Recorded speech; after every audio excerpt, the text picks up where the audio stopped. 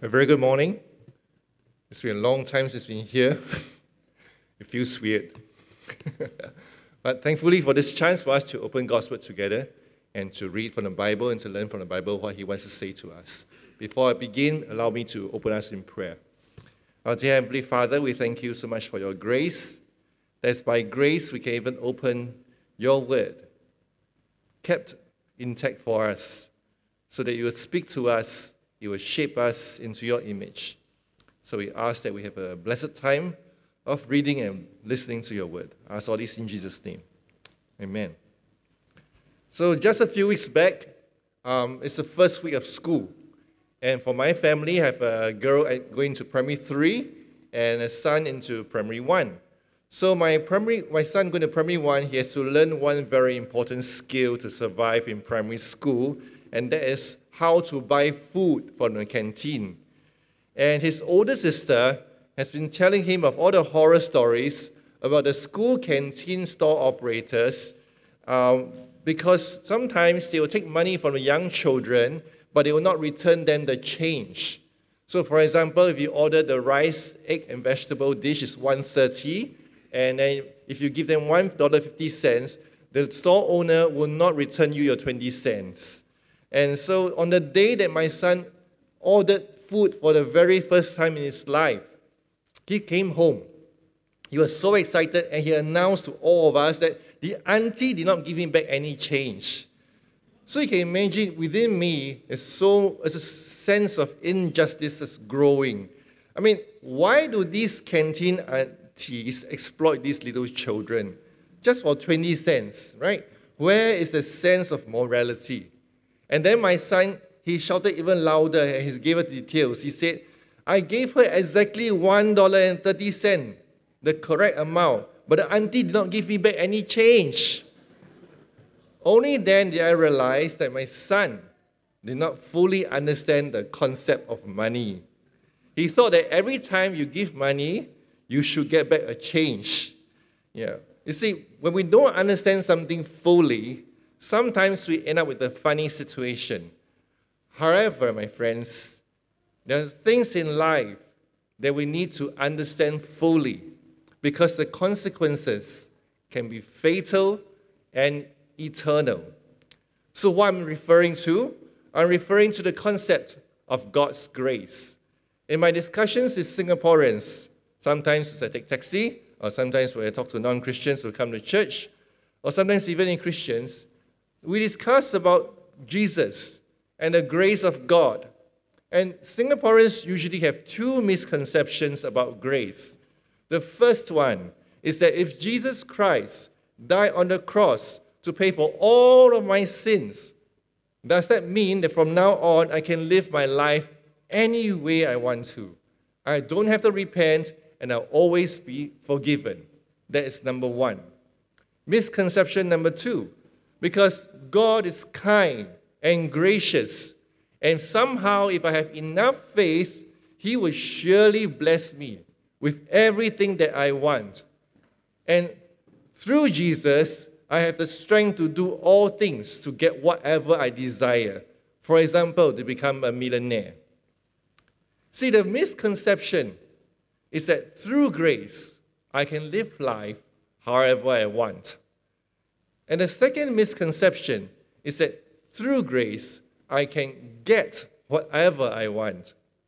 And whether it is the first one or the second one, there's always a fine print that as long as you give 10% of your income to church, you will get what you want. And if this is what many Singaporeans think about Christianity, it is what they think about grace, then it is tragic, because the Bible gives us a very different picture of what God's grace is all about. And today, I hope that as we read from the Bible, we can have a clearer understanding of grace, because a misunderstanding can lead us to a greater consequences in this life and in next. So you see, in the Bible, grace is used predominantly in the idea of salvation.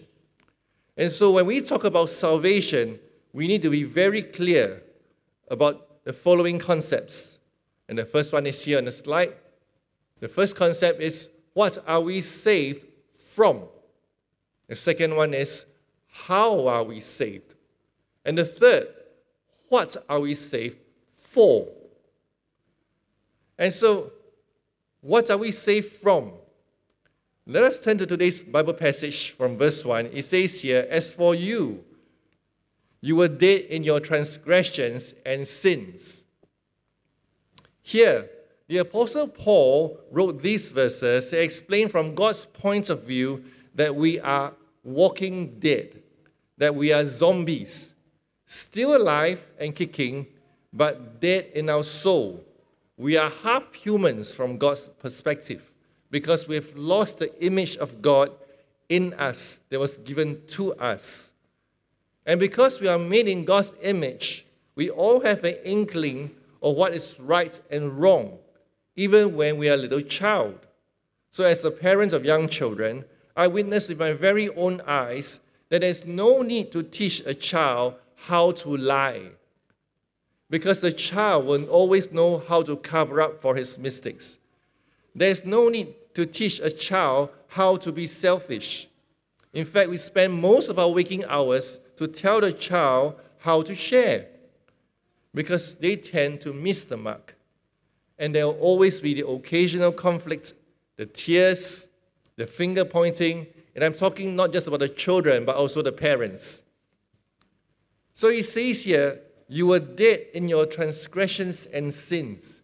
It means that we have all missed the mark of what we know that we're supposed to do, because God has given his image in us. And so all of us, despite knowing what is right and wrong, we have lost our ability to do what is right. So we ask the question, what causes us to be dead in our transgressions and sins? If you rewind back time in the late 20th century, the common theory is that it is your parents that cause you to sin. You are who you are today because of your upbringing. If I'm a criminal, it's my parents' fault. And in the 21st century now, as we come to this time, you won't read this anymore in the papers. What you read in the 21st century is that the main determinant of your behavior and your faults lies in your chemical imbalances and your hormonal influences. In other words, we move on from blaming our family we were born into to blaming our genes that we are born into. We say we have done nothing wrong because I am born this way. What does the Bible say about this? In verse 2, it says, in which you used to live when you followed the ways of the world. The Bible affirms that the people we hang around with, including our parents, have a profound influence on us. And today we have digitized these influences through social media, allowing the feeds from social media to tell us what is cool and what to buy. So one day my children came home from their grandparents' house, just next door to mine, and they came home after watching the whole day of TV, and then they started singing and dancing to the jingle. This is what they said, Shopee, Shopee, 11:11. Then I know they spent a whole afternoon watching TV, being flooded with all the advertisements. And I went downstairs to my block's recycling bin. It's always completely filled to the brim onto the floor with empty boxes. And yours truly, myself, I contributed at least one box. See, we're more than just willing to tell us what to buy, let them tell us what to buy. But these social media, you can't underestimate their power as they tell us the alternative views on what is right and what is wrong, how we can live our lives however we want. And the Bible traces this influence to its source. It says, and of the ruler of the kingdom of the air, the spirit who is now at work in those who are disobedient. The spirit that leads the world to disobedience is none other than Satan himself, the spirit of the kingdom of the air. And the spirit of our times, the zeitgeist, it bombards us with this motto: you can live life however you want. You don't have to follow what the Bible says about life purposes, about morality, and about sexuality. You can do and choose anything you want. It is because Satan himself lives only for himself, for his glory, and he wants the world to follow him in his disobedience. But ultimately, although the Bible identifies the source of these devilish influences, that it starts with the world, and the world comes from his influence, ultimately the buck stops here with us. We are still at fault. In verse 3, the Bible says, all of us also lived among them at one point, gratifying the cravings of our flesh and following its desires and thoughts. What this means is this in simple English. A moment a desire arose in your mind, you cannot help it, but you must somehow act out to experience the pleasure you have already imagined. And so from a thought, it becomes an action, it becomes an experience of pleasure in full bloom to gratify the cravings of our flesh. It's like when I'm jogging, trying to be healthy, I run past the bus stop with a KFC advertisement, I want to eat fried chicken. I cannot stop myself. And although the world and the devil has great influence over us, it is only because of our sinful nature that is broken and corrupted that we are drawn to these natures and the deeds that are wrong. All it takes is inception. Put one small idea, a sinful idea, into your mind through a scene in a movie, through a book, or even a picture, and it stays there in your mind. And then all you need to do is keep watering it with the constant influence of the world. And then the idea will grow up, full grown, and bear fruit of sinful desire. And then we'll be powerless to say no, to stop ourselves from acting it out. That's what human nature is all about. And this is the verse that explains why we have a multi-billion-dollar advertisement industry. At this point, it is important to note that God did not create us as imperfect beings prone to sin. No, my friends, when God created mankind, he made us pure. But Adam and Eve listened to Satan. They chose to sin against God, to live life however they want. And then their nature was changed. It became sinful. And then ever since, all children from Adam and Eve were born sinful. The world says, I've done nothing wrong because I'm born this way. The Bible says, I can do nothing right because I'm born this way. You see, my friends, dead in our sins is the appropriate description. We all could be wandering around the world before COVID, dressed in our best fashion, taking selfies in the best places, and carrying the best gadgets. And this is what the world calls life. What the Bible declares as death. Because when we rebel against our God, the giver of life, the further we walk away from life, the nearer we walk towards death. The ESV version tells us that we are children of wrath. And that is our status, our identity. That because we are now under God's anger, the final destination is always death. And because the wages of our sin is death. Dead in our sins, every step you take towards doing what you want brings you one step closer to your death. All of us also live among them at one time, gratifying the cravings of our flesh and following its desires and thoughts. And the rest, we are by nature deserving of wrath. Let me tell you a story, and this is real. There was a young woman named Jade, and she shared that when she was 5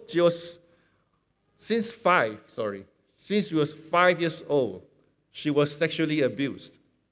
Continued until she was 12. And all this torment made her hate her body. And so she tried all her best to separate herself from her own body. And one way to do so was through starving, to punish her body, to purify it, to make it disappear. And so she started being anorexic, and when she has a difficulty eating food, she refuses food. And by the time she was 14, only 14 years old, she started a website with thousands of followers. And the webpage she started declares, anorexia is a lifestyle, not a disease. See, the internet allows young girls as young as 10, 12, 14 to be anonymous and yet to find a like-minded group, to encourage one another to lose more weight. And what we call these websites is pro-ana. So through these pro-ana websites, they discover tips to lose weight. And the common goal is always to be thinner than what they already are. And they take inspirations from pictures of thin actresses, stars, and singers. And they don't heed the warnings online about this path of self-destruction. What they do is they convince themselves by saying that our way is not the way of the weak. In fact, we are the strong ones. If we completely tap into the potential of our minds to lose weight, we could change the world. We are the one who could rule the world. And that's how they convince themselves. But we know it's a futile attempt to control life as they lose life literally, as they lose their teeth, as the acid destroys their throats. A life that's clearly out of control. They attempt to control their weight. Why? So that they can control you, the world, how you view them. And hopefully when people view them positively, they can accept themselves. And one word described, if you eat, then you sin. If you dislike yourself, you feel anxiety. And if you meet your weight goals, if you lose weight, you feel clean. It's interesting they use religious terms in this process. But little known to them, actually there are men posing as little girls to enter these websites. Men posing as young girls to continue to motivate these girls to lose weight. And then ask these girls to take pictures of themselves as they lose weight. And then they will take these photos and then post it and sell it to online pornography websites.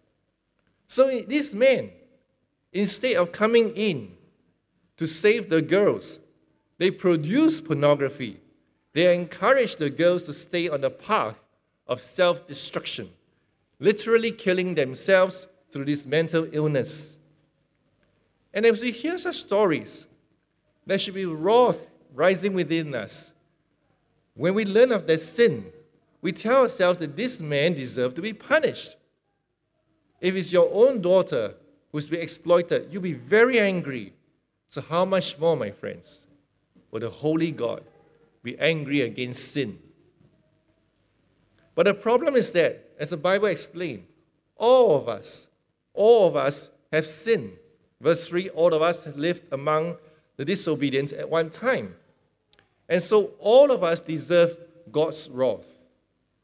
And this is what makes us uncomfortable about what the Bible says about mankind.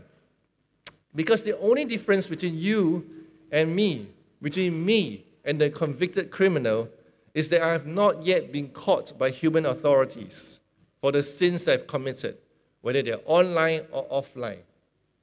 You see, in life, if you're unlucky, you get caught. But if you're lucky, you become a pastor. See, friends, we are all sinful, whether we are online or offline. We are all dead in our sins. But fortunately for us, God did not leave us on this path of self-destruction. He did not leave us in this state of being under His wrath. You see, as the ESV calls us children of wrath, it's precisely we are this, God's children. And any parents here in this room will tell you that the more you love your children, the more you'll be angry against them when they sin.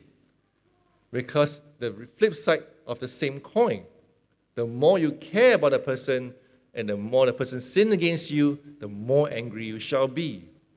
So God's great anger, his wrath, has actually another dimension, his great love for us. Which is why in verses 4 to 5, it speaks of God's love for us. It says here, but because of his great love for us, God, who is rich in mercy, made us alive with Christ, even when we were dead in transgressions. Once more, the Bible emphasized that our default state is that we are dead in our transgressions. Left to our own devices, we will imagine all sorts of ways to save ourselves. But these ways are futile. They are useless. And we lose control over our lives. Then we feel worse about ourselves. And then we want to make ourselves clean by trying harder and harder again. And in the end, we sin and we make ourselves dirty. And so in this vicious circle, we are dead. But because of his great love for us, God still made us alive with Jesus Christ. He did not wait for us to be holy first to save us. He knew that we could never save ourselves. He made us alive even when we are sinful, when we are unclean, when we are dead. This, my friends, is a biblical definition of grace. It says here, verse 5b, it is by grace you have been saved. We who are unable to save ourselves, we who deserve to be condemned, are somehow miraculously made alive to obey God now, to be changed in our human nature from sinfulness to obedience. And in order to save us, what did God have to do? What he did is that he went to the cross himself as a scapegoat to die the painful death for our sins. We all know this by now. And those who trust in his death on the cross, that the cross is sufficient, is enough to take away all your sins, you'll be given a new gift, a gift of God's righteousness. So Jesus takes our sin away and he gives us his righteousness. There's an exchange. It's a great exchange. And this is what is written in 2 Corinthians chapter 5. It says, God made him, Jesus, who had no sin, to become sin for us, so that in him we might become the righteousness of God. And God did not stop there. In verse 6 to 7, it says, God raised us up with Christ and seated us with him in the heavenly realms in Christ Jesus, in order that in the coming ages he might show the incomparable riches of his grace, expressed in his kindness to us in Christ Jesus. So to fully appreciate these verses, we actually have a similar one in chapter 1. And what we can do is we can compare the two. So if I compare the two, I hope you can still see it. Over here, it says, firstly, we are a people saved by God because of his great mercy. We have an inheritance of mercy from God, richly blessed, not with material goods, not with physical health, but with grace. And then this mercy and grace, you compare between the two chapters, is that it made us alive. It raises us from the dead, from disobedience to obedience. It's the same amazing power that Jesus was risen from the dead. If you try to raise someone from the dead, that is the power required to raise us from disobedience to obedience. And not only that, we are actually now seated. We are given a new status. No longer children of wrath, we're now sitting with Jesus in the heavenly realms, which means our status has been changed. We are co-ruling with Jesus. We are co-heirs, which means that not that we have become like God, we can determine the fate of the world, but now when we pray through Jesus, we can influence the world. We can know that our prayers are heard and that we can be saved from Satan's influence over us. There's no more excuse for the one who is in Christ, that you can stand firm and reject the influence of Satan and say no to sin. This is a change of status from condemnation to coronation. I remember a time when I was serving in national service as a recruit. So half of the crowd here probably know. Now we have a telltale hairstyle, right? Or no style. And our uniforms with no rank. So we betray our status as recruits. And in the army camp, we'll be shouted at, we'll be insulted, we'll be punished. And even when we leave the camp, when we left the camp, when people saw us on the streets, they will mock us. So once I was booked out with my uniform, and a group of men saw me, and they started singing, "Today is my book out day, do-da, do-da." And then everywhere I went, I was the lowest life form, as long as I put on that uniform. Until the day I became an officer cadet. This time around, wow, I booked in a camp in a long-sleeve white shirt. And there was a change. Suddenly, the soldiers at the guardhouse, they greeted me with smiles. It's as if I'm entering no longer army camp, but I was walking into my condominium. But unfortunately for me, within 2 weeks, I caught pneumonia, and then I was out of course, no longer an officer. And then I had to book out of my camp in my 2-day is my book out day recruit uniform. And the soldiers at the guardhouse, the same guys, they were back at being rude to me and treated me like dirt, the lowest life form. Why am I sharing this? See, when God changed our status in life through the sacrifice of His own precious Son on the cross, it is forever. It says here, in order that in the coming ages He might show the incomparable riches of His grace, and not only in the present age, but also in the one to come. Our change of status, friends, by grace, is not just for this life. It's not temporary. It is also for the age to come. It is certified, guaranteed, chopped, and stamped. It's double confirmed. Confirmed from now and confirmed forever and ever. From condemnation to coronation. From a prisoner to sin, now to a co-ruler with Christ. For eternity, all your shame has been taken away, online or offline. No one can condemn you anymore. Not now, not ever, online or offline. No one can take the status away from you. Not because you are good enough, but because God loves you enough. Let this sink in for a minute. If this incomparable grace at the heavy price of dying on the cross doesn't blow your mind, then nothing else ever will. Let us continue. It says here, "For it is by grace you've been saved through faith. It's not from yourselves, it's the gift of God, not by works, so that no one can boast." So we ask ourselves, through faith, why faith? What is faith? You see, faith is a concept. The verb, the action, is trust. When the Bible says we are saved by grace through faith, it means that now Jesus has done everything needed to save us when you couldn't do anything. And all you need to do now is to trust that He has done everything to save you on the cross. No longer do you trust in anything else to save you, not your achievements to make you clean. No longer do we trust anyone else to save you or any other methods. You trust wholly in Jesus. That's what it means to have faith.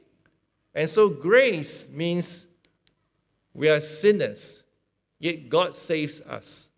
Faith means we only need to trust in God's act of saving us to make us saints. So to be saved by grace through faith, which means that we are now both sinners and saints at the same time. Sinner because you recognize that your default broken state, you'll be powerless, you can never be God. Saint because we have received this free gift of righteousness by faith, by trusting. to change your status. For it's by grace you've been saved through faith. It is not from yourselves. It is the gift of God, so that no one can boast. So when the first time I heard this verse, it was when Pastor Chris, he used the Back to Basics materials to share with me. So it's very nostalgic for me to study this passage again. And verse 9 blew my mind completely. Not by works so that no one can boast. You see, in my previous religious practice, I used spiritual techniques to control my thoughts or to restrain my sinful carnal nature and to cleanse myself of my past deeds. I could control my thoughts as long as I tried, and then we practiced together. But sometimes I realized that I could control my thoughts a few seconds longer than the person next to me because he started moving, you see. And then I could not help at the moment a sense of pride rising within me that somehow I'm slightly better even for a few seconds than my friend over there. Just slightly. The humility that I tried so hard to cultivate proved to be so elusive. The harder I try, the less humble I become. But when we are saved by grace, not by our own works of spiritual achievements, then I have nothing to boast. So friends, as Christians, there's nothing we can ever boast in our lives except of God's saving grace through Jesus Christ. And today, if you find that there's still something as a Christian that you can boast in, whether it's your achievement or your experiences, whether it's an iPhone 12, or because my friend is carrying iPhone 11, whether your education or your possession, whether it's your children or your grandchildren, or even your spouse, then perhaps the Bible passage warns us today that we're in the danger of forgetting the grace that God has given us. If we are so proud of our children because of the way we bring them up, maybe your children is being abused because it's you imposing your works of salvation on them. Same for our spouses, same for our church friends and our colleagues. But when we remain in this grace, when we stop trying to save ourselves, a true peace will finally enter into our lives. So I was reading the old book called Shoes Too Big. It's recorded for us some of the most beautiful stories of God's grace through the prison ministry of Mr. Henry Koo, the late Henry Koo, who was the prison chaplain and passed away in 2006. Allow me to quote one story for us. It says that two girls from Hong Kong, in those days, they were arrested in Singapore for drug trafficking. And unfortunately, they were carrying enough drugs to be given the death sentence. So one of them, given a name Abigail in the book, she came from a dysfunctional family. Her parents divorced when she was a young girl, and so she was cared for by her grandmother. And then at her home, she was ill-treated by her uncles and her cousins. And she was only 14. At 14 years old, she ran away from home. And she cohabited with a man. And that man did not save her. He used her for ill-gotten gains. And so by the time she reached 18, 4 years later, she ran away again, yet to another man. And this time round, the second man sent her to Thailand to smuggle drugs. But she was caught in Changi Airport. And in prison in Singapore, a Christian counselor from Hong Kong ministered to her. And for the first time in her life, she experienced the love of God. That despite all that she has done, whether she was forced to do or whether she did it willingly, all her guilt, all her shame was taken away at the cross of Jesus. She knew God's deep love for her. And so she accepted Jesus as a Lord and Savior. And overwhelmed by the good news of Jesus, even on death row, waiting to die, she eagerly shared her faith and led 4 other prisoners to faith. And in the final days in prison, her parents came together and flew to Singapore to visit her. When they saw her, she did not blame them. She did not blame her upbringing for the situation that she was in. Instead, she continued to share with her parents the love of God and urged them to accept Jesus Christ as their Lord and Savior. Her parents broke down and cried, but they couldn't help but notice there was a great peace in their daughter. On the night of her execution, together with the Hong Kong councillor and the chaplain Henry Koo, Abigail sang the chorus from a hymn, and this is what she sang. And I shall see thee face to face, tell the story, saved by grace. And I shall see thee face to face, and I tell the story, saved by grace. Filled with the joy of the Lord, Abigail walked up to the execution chamber with a deep, unshakable peace of God. Friends, we have to ask ourselves, when we try to save ourselves by our own works, there will be no peace. Because we might do well today, but one day we will always fail again. And that is our greatest fear. But when we humbly come before God and receive the gift of grace, His gift of righteousness, then there will be peace. Peace that no one can rob from you, because your salvation is so secure, it is now guarded for you in heaven. It's no longer dependent on your performances nor life circumstances. So this brings us back to the beginning of the sermon where I mentioned earlier the two false understandings of God's grace. The first misunderstanding is that through grace, I can live however I want. And this is technically what we call the antinomianism or anti-law. It says here, I can do whatever I want, no law, and the thing they believe is all you need is faith and no need for works of repentance. This view does not realize that what we have been saved from. This view allows you to continue in your path of self-destruction. And the second misunderstanding is that through grace, I can get whatever I want. And that's what is called the legalism. Grace is not enough. I need to do some tactics, some techniques that can untwist God to give me what I want. I remember I was a young Christian, I was advised that you want to pray for a spouse, the time I wasn't married yet, you have to be very specific in your prayer. Because my friend, when she prayed for her husband, she prayed for the height, prayed for the income, but then when he married her, she realized that his year is a bit not very nice, the year, because she forgot to pray about the years.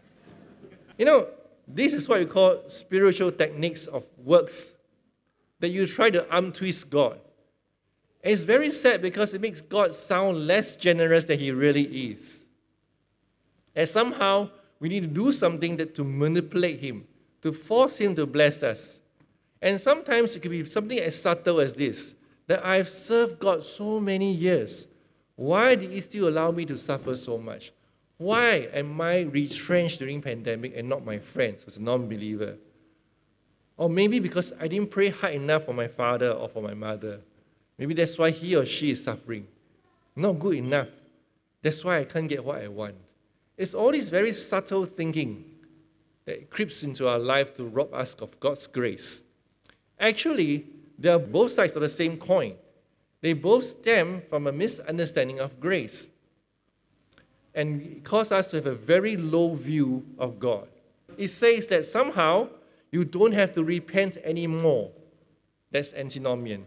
It also says that somehow, if you have certain spiritual techniques, like having more faith, like speaking the right words, you can create a reality around you that you want. You speak, and there was evening, and there was morning. This wrong view makes you think that you are God.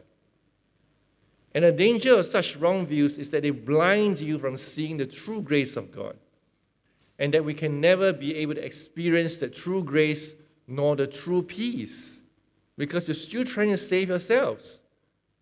They create a false expectations in life that you deserve better when you end up with depression, when you face reality.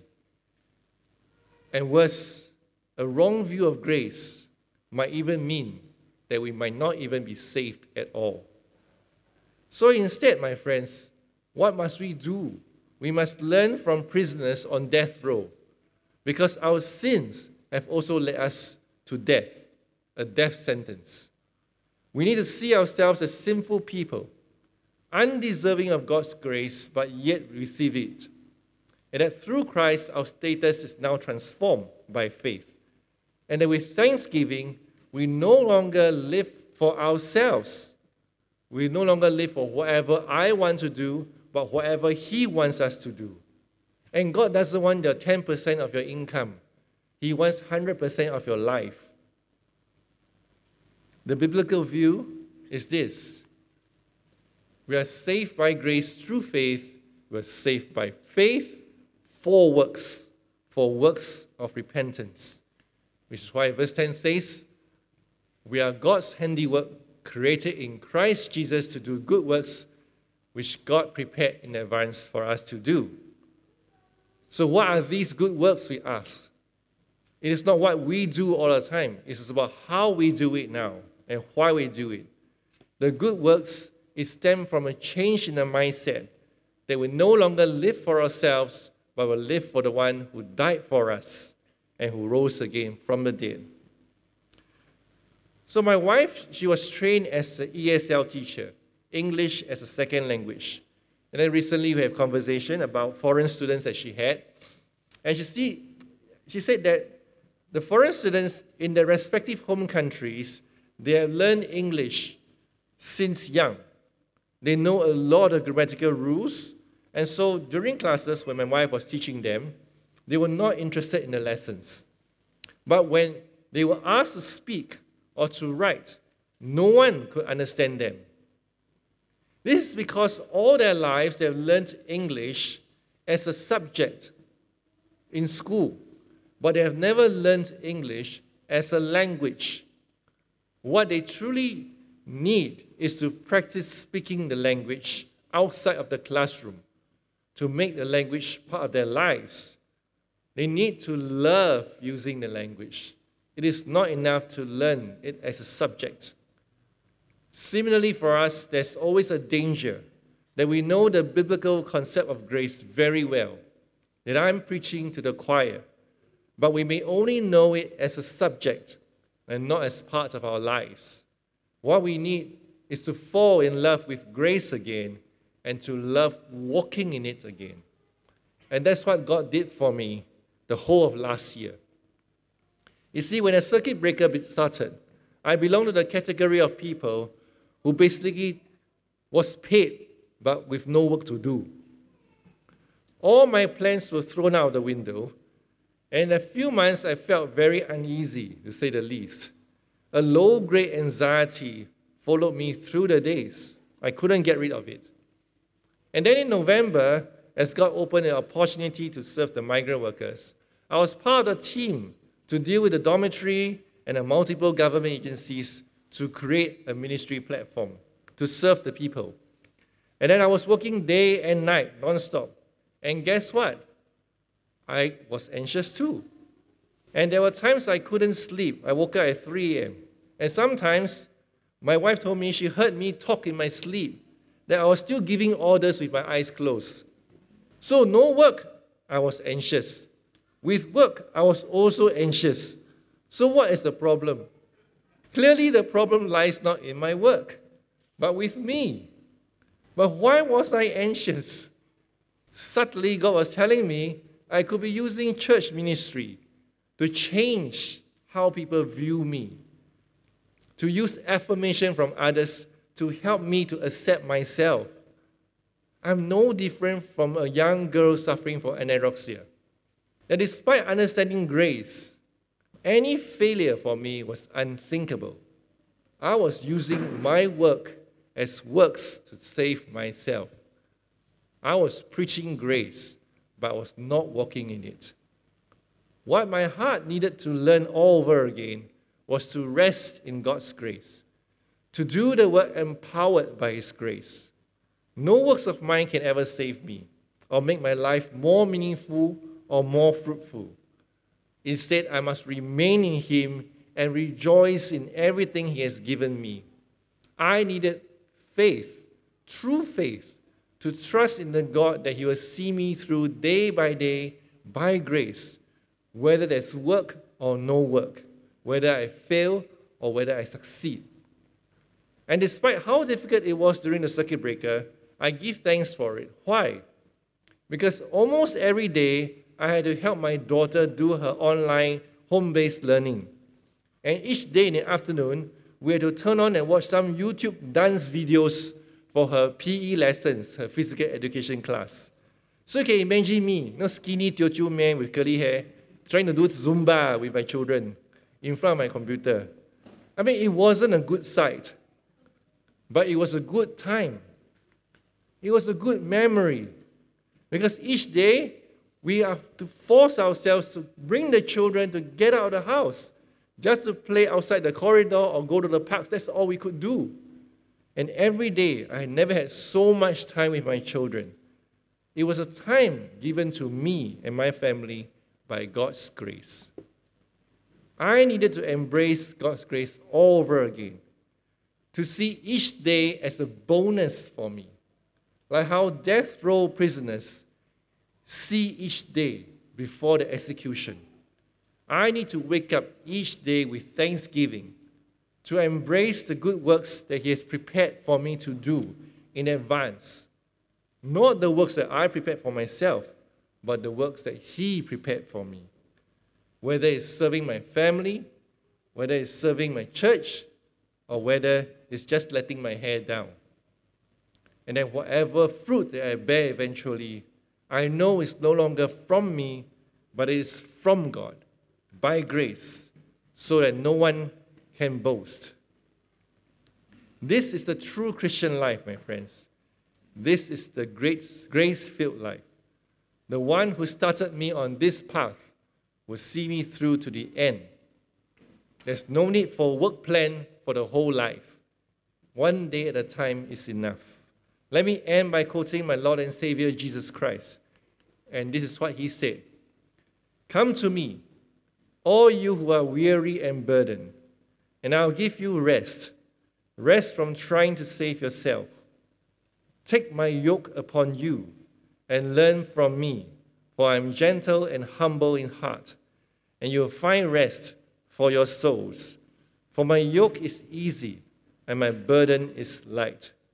For it is by grace you have been saved, through faith, not by works, so that no one can boast. Let us go to God in prayer.